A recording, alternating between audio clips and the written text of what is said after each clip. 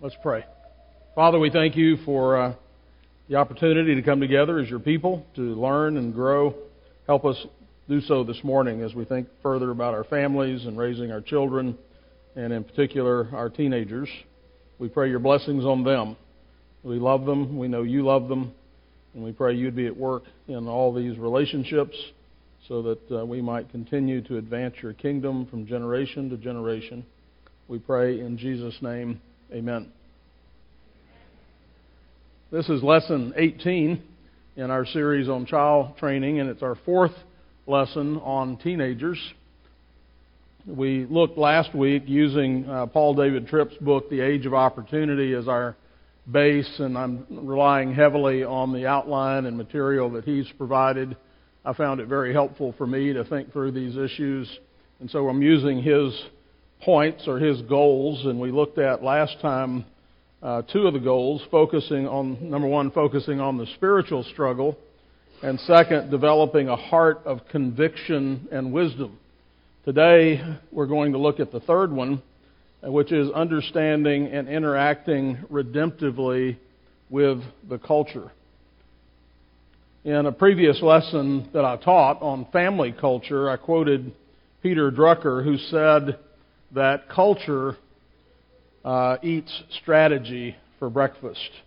So we can have all the plans we want and all the big ideas we want, but our culture, our liturgy, if you will, the way we do things day after day, our routines, that culture will trump that.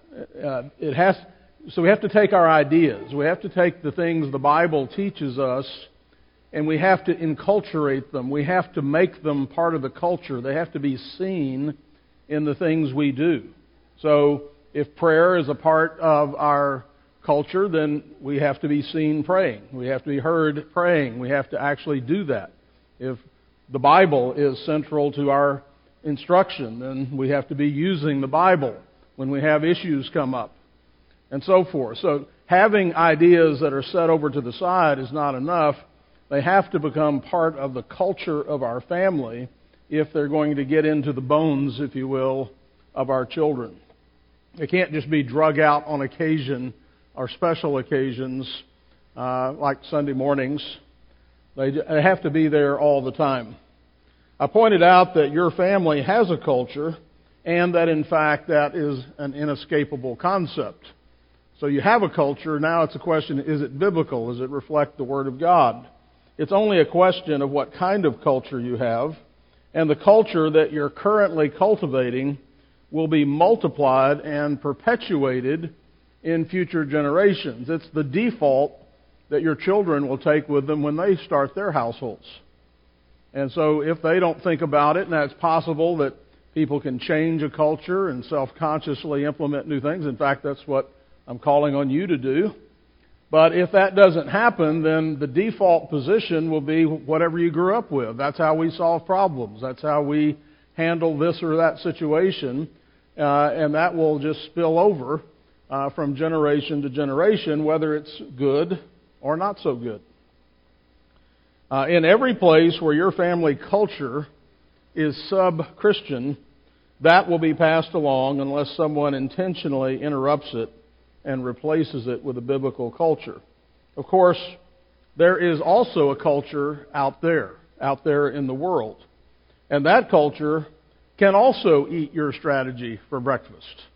You can have all the best plans in the world, and if you then turn your kids over to an alien culture that's very much after your children.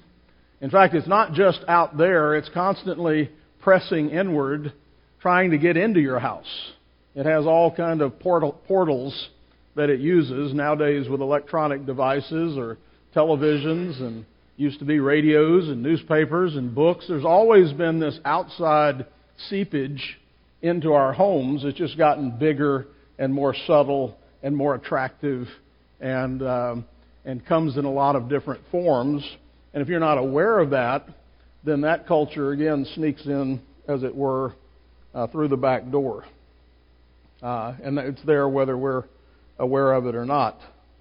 And so before we can cultivate or combat outside culture, we have to cultivate cultural awareness. This is the kind of cultural awareness that has to do with the way spiritual war is being waged and played out. If we're not aware that there is a war, then we've already lost. We're already defeated. And if we understand that it's war, we're not playing around here. Everything is at stake. Then we can begin to think about how to go about engaging in that. Joshua chapter 1 verse 7 warns us, only be strong and very courageous. Boy, when a passage starts that way, it's going to take strength and courage to do what we're about to say here. Only be strong and very courageous, that you may observe to do according to all the law which Moses my servant commanded you. Do not turn from it to the right hand or to the left, that you may prosper wherever you go. And so there are ditches on either side of us. And so the problem is, or the declaration here is that we're to avoid both ditches. We can't say, well, I'm going to err on the conservative side. No, you can't err. That's error. That's a ditch. You can go one way or the other in extremes. And our goal, our objective, is to avoid both of those ditches. When it comes to our response, the culture of the world, when it comes to our response, the culture of the world, our family's culture must avoid these two ditches, I think, in particular. First is isolation, and Paul David Tripp uses two families, the Smiths and the Joneses. So the Smiths isolate themselves, and the Joneses go the other direction, and their approach is assimilation to the culture. And so you can usually spot these families by the way they dress, and they usually, while they may like each other, they don't understand each other. They have two very different approaches to what their family cultures are in response to the world's culture. And so the Smiths' response to culture is rejection and isolation. Their basic philosophy is this: evil is in the thing, so avoid the thing. A list of things to avoid is developed. Maybe movies and music and certain clothing or whatever. It could be a pretty long list, actually. The secular world must be avoided wherever possible. This approach has several inherent dangers. It might falsely assume that the problems are external instead of matters of a sinful heart. And I've seen this quite a bit, actually. The primary issue, though, is always the human heart, because that's where the war is fought. And so we think, well, if we'll just eliminate all these things that are evil, then we will have good children, right? They will be pure as the driven snow. And my child will never lie and never do anything naughty or nasty because they will have been protected from that evil culture out there. And again, the temptation or the problem there is a sin of presumption. You've assumed that the locus of the problem is out there when in fact it's in a sinful heart. The isolationist approach tends to promote a dangerous self-righteousness that is equated with keeping the list. And again, I've seen far too many families who have presumed that they've solved the problem of worldly cultural influence because they've kept their children from it, only to have it erupt from their children's hearts right under their noses in the upstairs bedroom while mom's downstairs preparing dinner. The Smiths have not prepared their children to obey Christ's call to be salt and light in a corrupt and darkened world. So that's one problem. Now the Joneses react to this by falling into the ditch on the other side, the ditch of assimilation. Their philosophy is different. It's this: things are neutral, so there is no harm in participating in the thing. However, the Bible teaches that nothing is ever neutral. In this world, everything carries some moral freight. Jesus said, "He who's not with me is against me." In other words, there has to be a positive for him, or else it is against him. And so as we consider the world where there is no neutrality, we have to remember that all the facts, none of the facts are neutral, all the facts have to be interpreted by somebody's worldview. Everything can be used for good or evil. I don't care what a tool. You can use a hammer for good, or you can kill somebody with it. That's true for guns, that's true for televisions, that's true for iPhones, that's true for all kinds of devices. All kinds of things can be used for good or evil. What's the difference? Where is the difference? Is it in the thing, or is it in the person? How it's used. Every culture ultimately has a creator God. Some basic authority, some ultimate authority. The Joneses have not prepared their children to analyze or evaluate their culture, and therefore, like the Smiths, neither are they equipped to be salt and light. The danger in the assimilation model is that the false assumption of neutrality, and that has devastating consequences. So how are we to stay out of the two ditches of isolation and assimilation? As we see so often in the Bible, wisdom is more complicated than a list. It's not simple. It takes thought and prayer, and it takes a community. It takes a lot of things, all the Word of God brought to bear on the subject, not just picking and choosing particular pieces of it. So I want to assert that Christianity, even though there have been variants throughout history, we see it in the New Testament with Gnosticism, that have attempted to influence Christianity in another direction. Christianity itself is world-affirming. God made the physical world, He made the spiritual world, and He made them with the ability, He made us physical and spiritual with the ability to interact with the world that He made. And we do so, as we do so, we reflect His image, and we exercise dominion over the earth. Subduing the earth involved, of course, an active relationship with the world. Genesis 1, 26 through 31, "Then God said, 'Let us make man in our image, according to our likeness.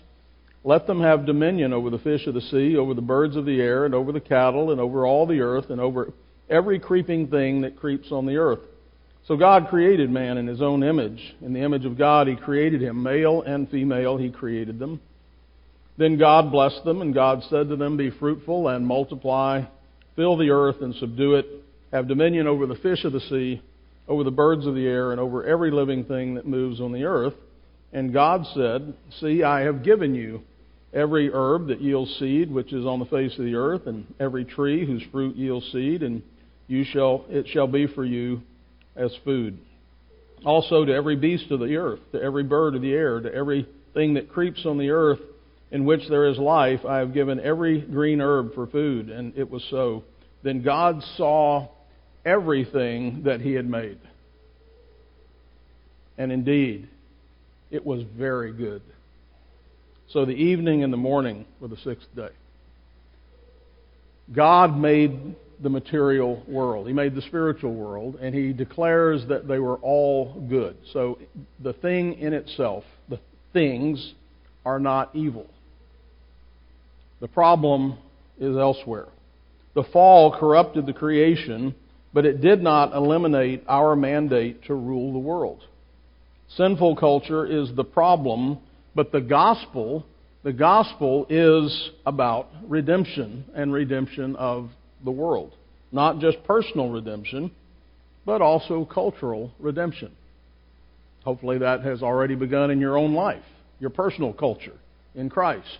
And in your family, you have a Christian family, a biblical household, a church. Our church is the beginning of that picture, that image of us coming together and rebuilding a culture that praises God, that worships the true God, that repents of sin, that grows in maturity and grace, that serves and loves one another as we were intended to do, so that we go out and begin to, as we're going to hear in the sermon today, to be salt and to be light in a dark world, to transform the culture.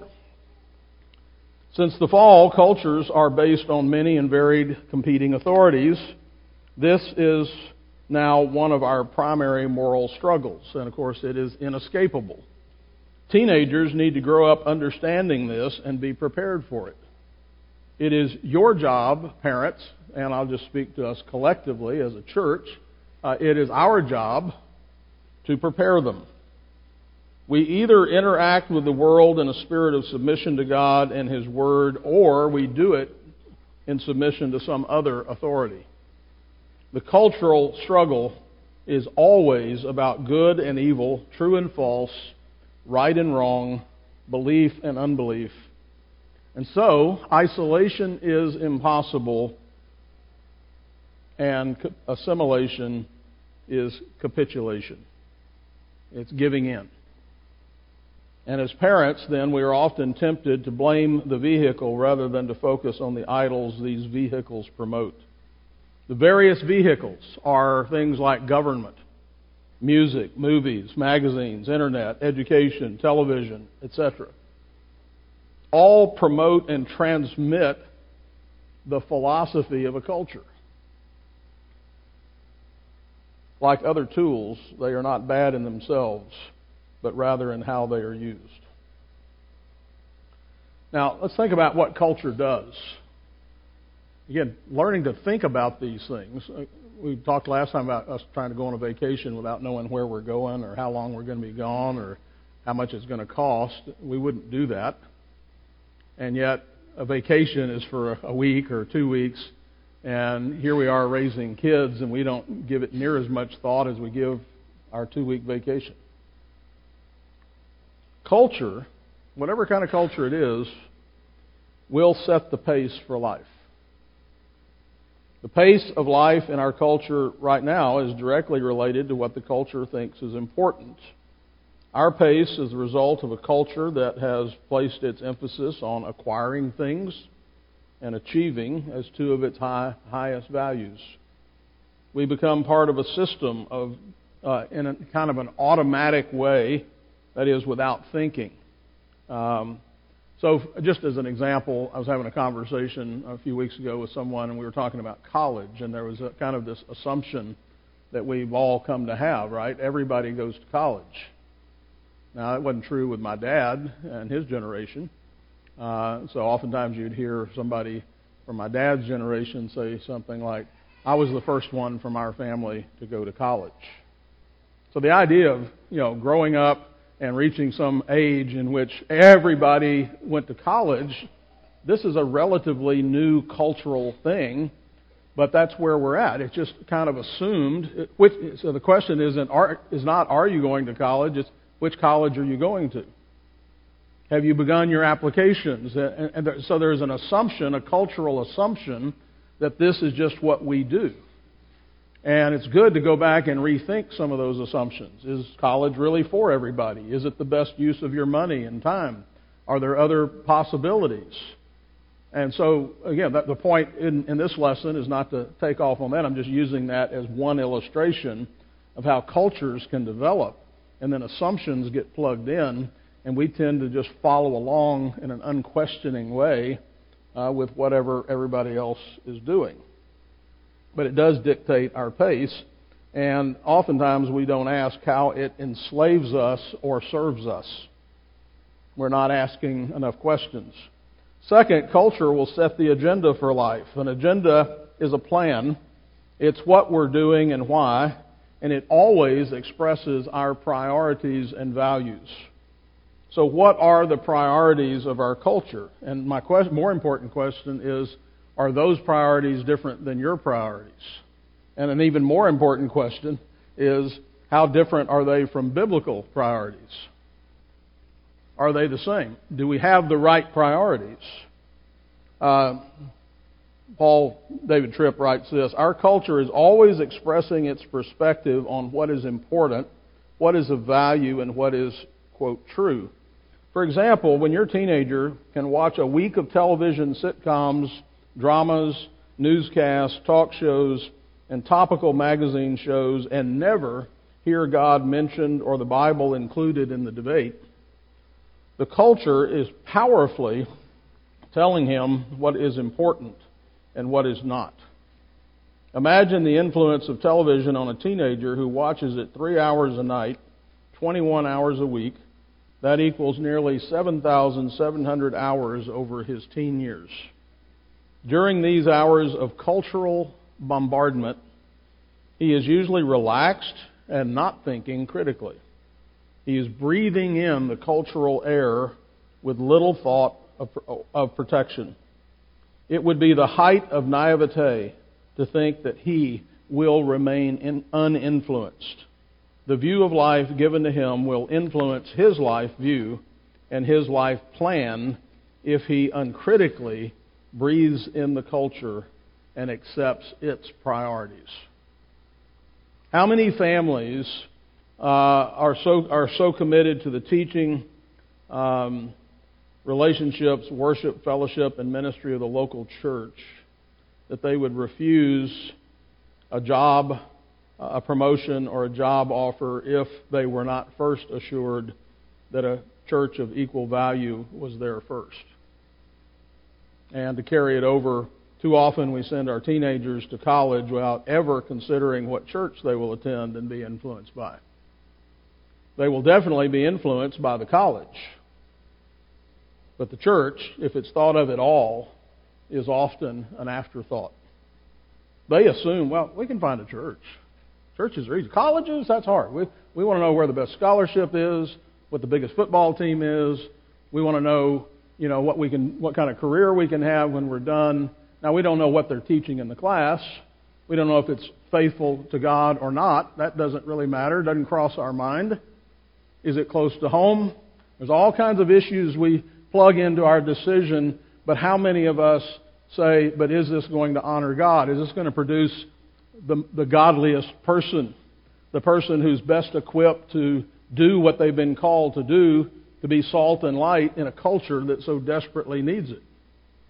Now, I realize today, again, we're not going into this in all of its depth. There's a lot that goes into these decisions. All I'm pointing out is so often this issue of church is something that is left out. It's the job or the college that matters the most.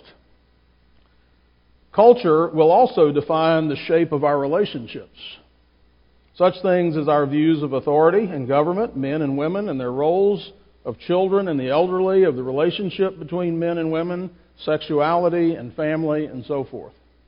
Cultural pressure is constant. If you send your teenager off to college without their worldview intact, then do not be surprised when they come back having adopted the postmodern culture or its many variants. Being sexy will be more important than being mature for some of them, for example. Culture will also powerfully influence our spiritual life. It will either make you more or less committed to Christ. There is no neutral ground. So, for the remaining time, I want to deal with this third goal of teaching teenagers to understand and interact redemptively with our culture. We want to see our teenagers fully able to interact with their culture without becoming enslaved to idols. How to be in the world but not of the world. And so the aim of their interaction is not personal pleasure and satisfaction, but rather redeeming the culture for Christ. Jesus says, "You are the salt of the earth, but if the salt loses its flavor, how shall it be seasoned?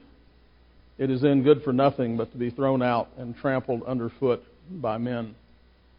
You are the light of the world. A city that is set on a hill cannot be hidden, nor do they light a lamp and put it under a basket, but on a lampstand, and it gives light to all who are in the house. Let your light so shine before men that they may see your good works and glorify your Father in heaven." And so in their assimilation, the Joneses lost their saltiness, and in their isolation, the Smiths hid their light. Our goal should be to avoid both of these ditches by moving out, protecting the truth, and ready to redeem. And by the way, parents, you can't do this without risk. It's scary. It's hard. It's a big old bad world out there, and it's hard to think of how we're going to get our children from, the cuddly infant to the place where they are mighty warriors for God. How do we do that? That's hard. It's scary. But we don't want to be afraid to set high goals, and we don't want to let the agenda be set by the reticence of our teenagers.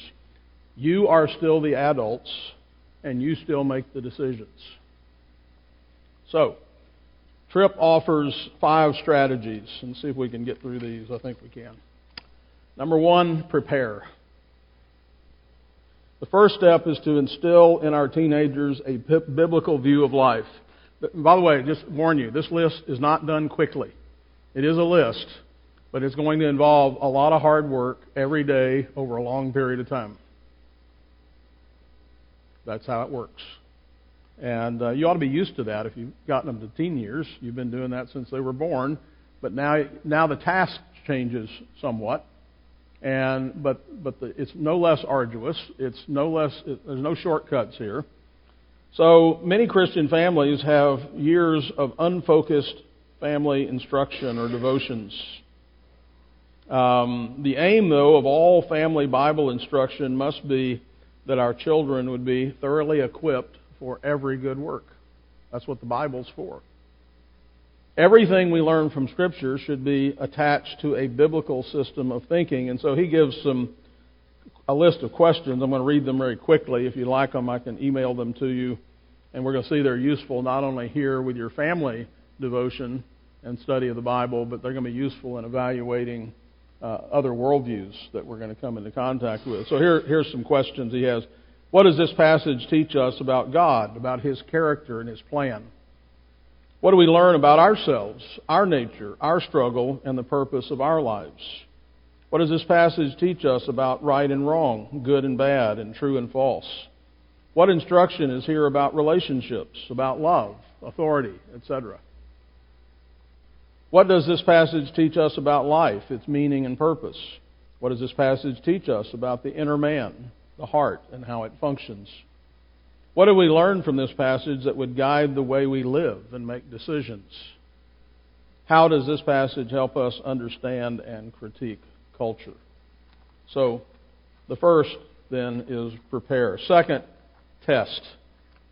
In this step, we teach our teenagers to critique, evaluate, interpret, and analyze the surrounding culture from a biblical perspective.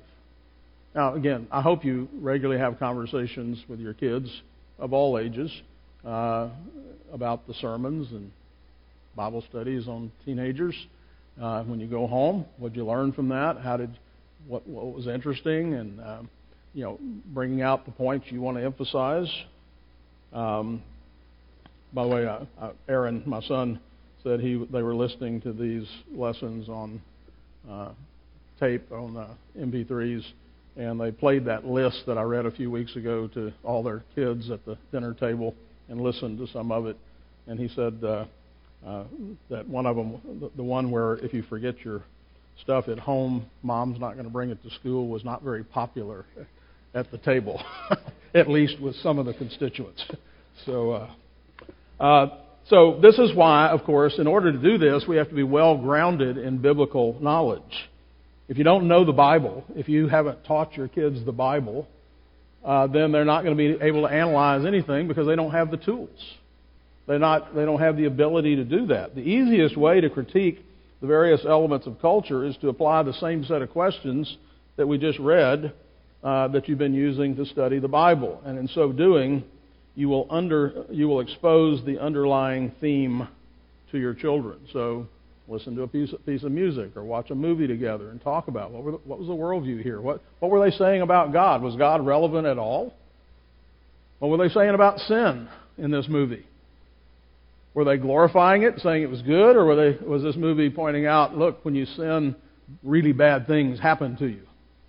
Okay? there's a lot there that you can use. You could just say, no, we don't watch movies.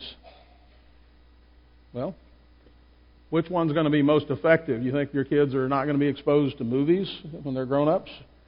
Well, if they are, then you better get equipped to teach them how to think about them and how to evaluate them and how to interact with the culture. Number 3 is identify. Here we teach our children to recognize common ground. There's a real temptation to think, well, all those people out there, those are the bad people, right? Those are the unbelievers. Those are the pagans. Those are, you fill in the blank. And so we get this view that I think is a bad idea and bad thing to teach our kids, because the struggles of life in this fallen world are universally experienced by all people. The difference comes in the way that we would interpret and respond to those struggles. It is, you think everybody feels injustice when it happens? Fear? You think they are anxious? Afraid? Do you think that they wrestle with bitterness and anger and the lack of forgiveness and guilt? Have they ever been hurt by somebody else? You see, we can go down a long list of things that we look at the guy next door who's not a Christian, and he's going through all that stuff too, but he's not going through it with the gospel. He's not going through it with light.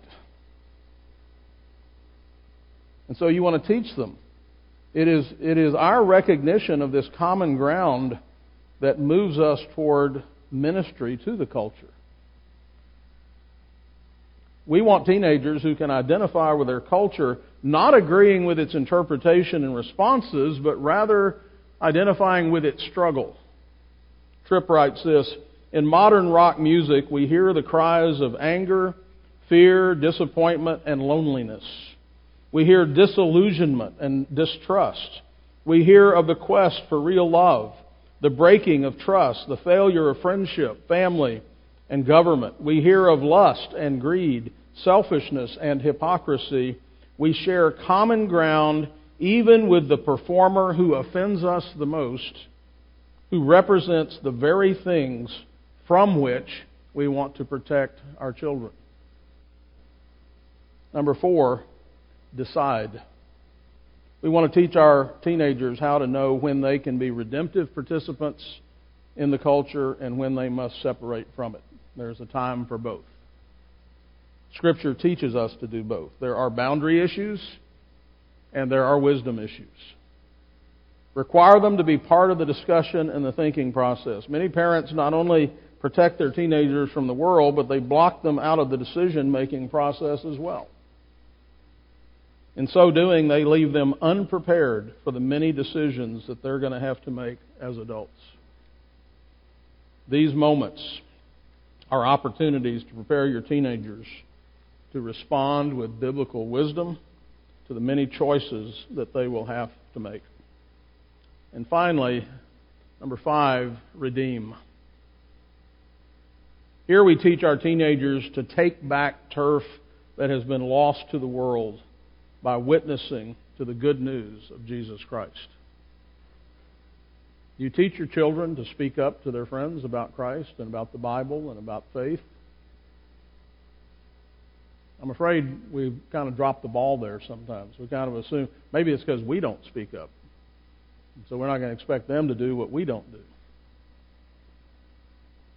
We're called to have a voice that's not just negative, not just speaking against something. The goal is to declare positively what God had in mind when He designed things in the beginning. We're called to be part of rebuilding culture His way, and to proclaim that this rebuilding can only be done by people who are living in a proper relationship to God through Jesus Christ. And we have to teach them to speak up, and how, again, to interact, and how to redeem, and how to be wise in that, not be obnoxious in that. So, for example, I'll just close with this as one sample of how we might teach a teen. Art, you have a new job. You love the Lord. I'm glad you do. I'm glad you're faithful to Him. But you know the most important thing for you to do for the next 3 months at your new job is to be the best worker they've ever had. Show up on time, work hard, be diligent, show respect, and you gain the reputation for being the hardest working person there. Then God may open up an opportunity for you to say something. Yes, sir.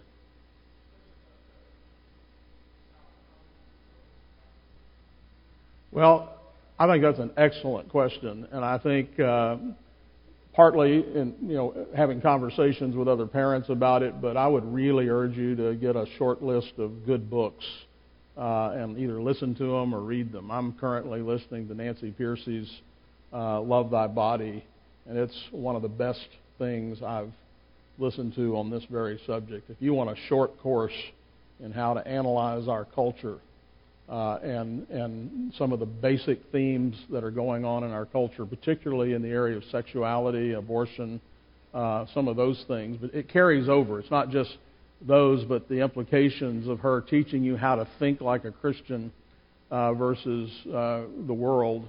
That would be a good one I would start with. But there's a number of others. Maybe we could put together a list of books to get us started. I'll try to do that, and I'd welcome input on that as well. Any other questions? I think we're at the end of the lesson. We need to go over a hymn this morning before worship, but we've got a couple of minutes if you have something else. If you have a book or something that has been useful in this area, would you let me know, and we'll add it to the list and maybe send that out for everyone. Again, you have to be an active learner. You parents, it's not just your students. Your kids are not just the students. You're students. You have to be students. You have to always be thinking and pushing yourself. Don't just drop them off at school or take them to church. You have to, for one thing, if you're growing, if you're asking these questions, if you're thinking about them, guess what inevitably comes out of your mouth at home? Hey, I read something really neat today. Let me share this with you. Let's talk about this. You're going to be motivated and energized, if you will, and informed and better equipped to do this. If you're not growing and learning and maturing yourself, then that is what you're teaching your kids. This isn't really that important. Not important for me, so it's probably not important for you. So you should always remember, we'll close with this, you're always teaching your children. 24/7. Even when you're not teaching your children, you're teaching your children. You know, it's when it's not a formal lesson, it's not a sit down or here, let me tell you this or that. They're watching, they're listening, they're learning, they're emulating, they're picking up the culture. Father, thank you for your word. Thank you for you giving us all that we need to be able to do this job that you've given us to do. But Lord, we often neglect the tools you've given us.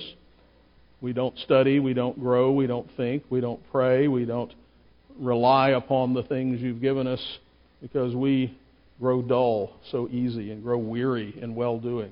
Help us, Lord, to be stirred up, to be fresh and energetic in this most important work you've given us to do, to raise our children to be adults, to be soldiers for Jesus Christ, to your glory, for their good, and for the good of the world. We pray in Jesus' name. Amen.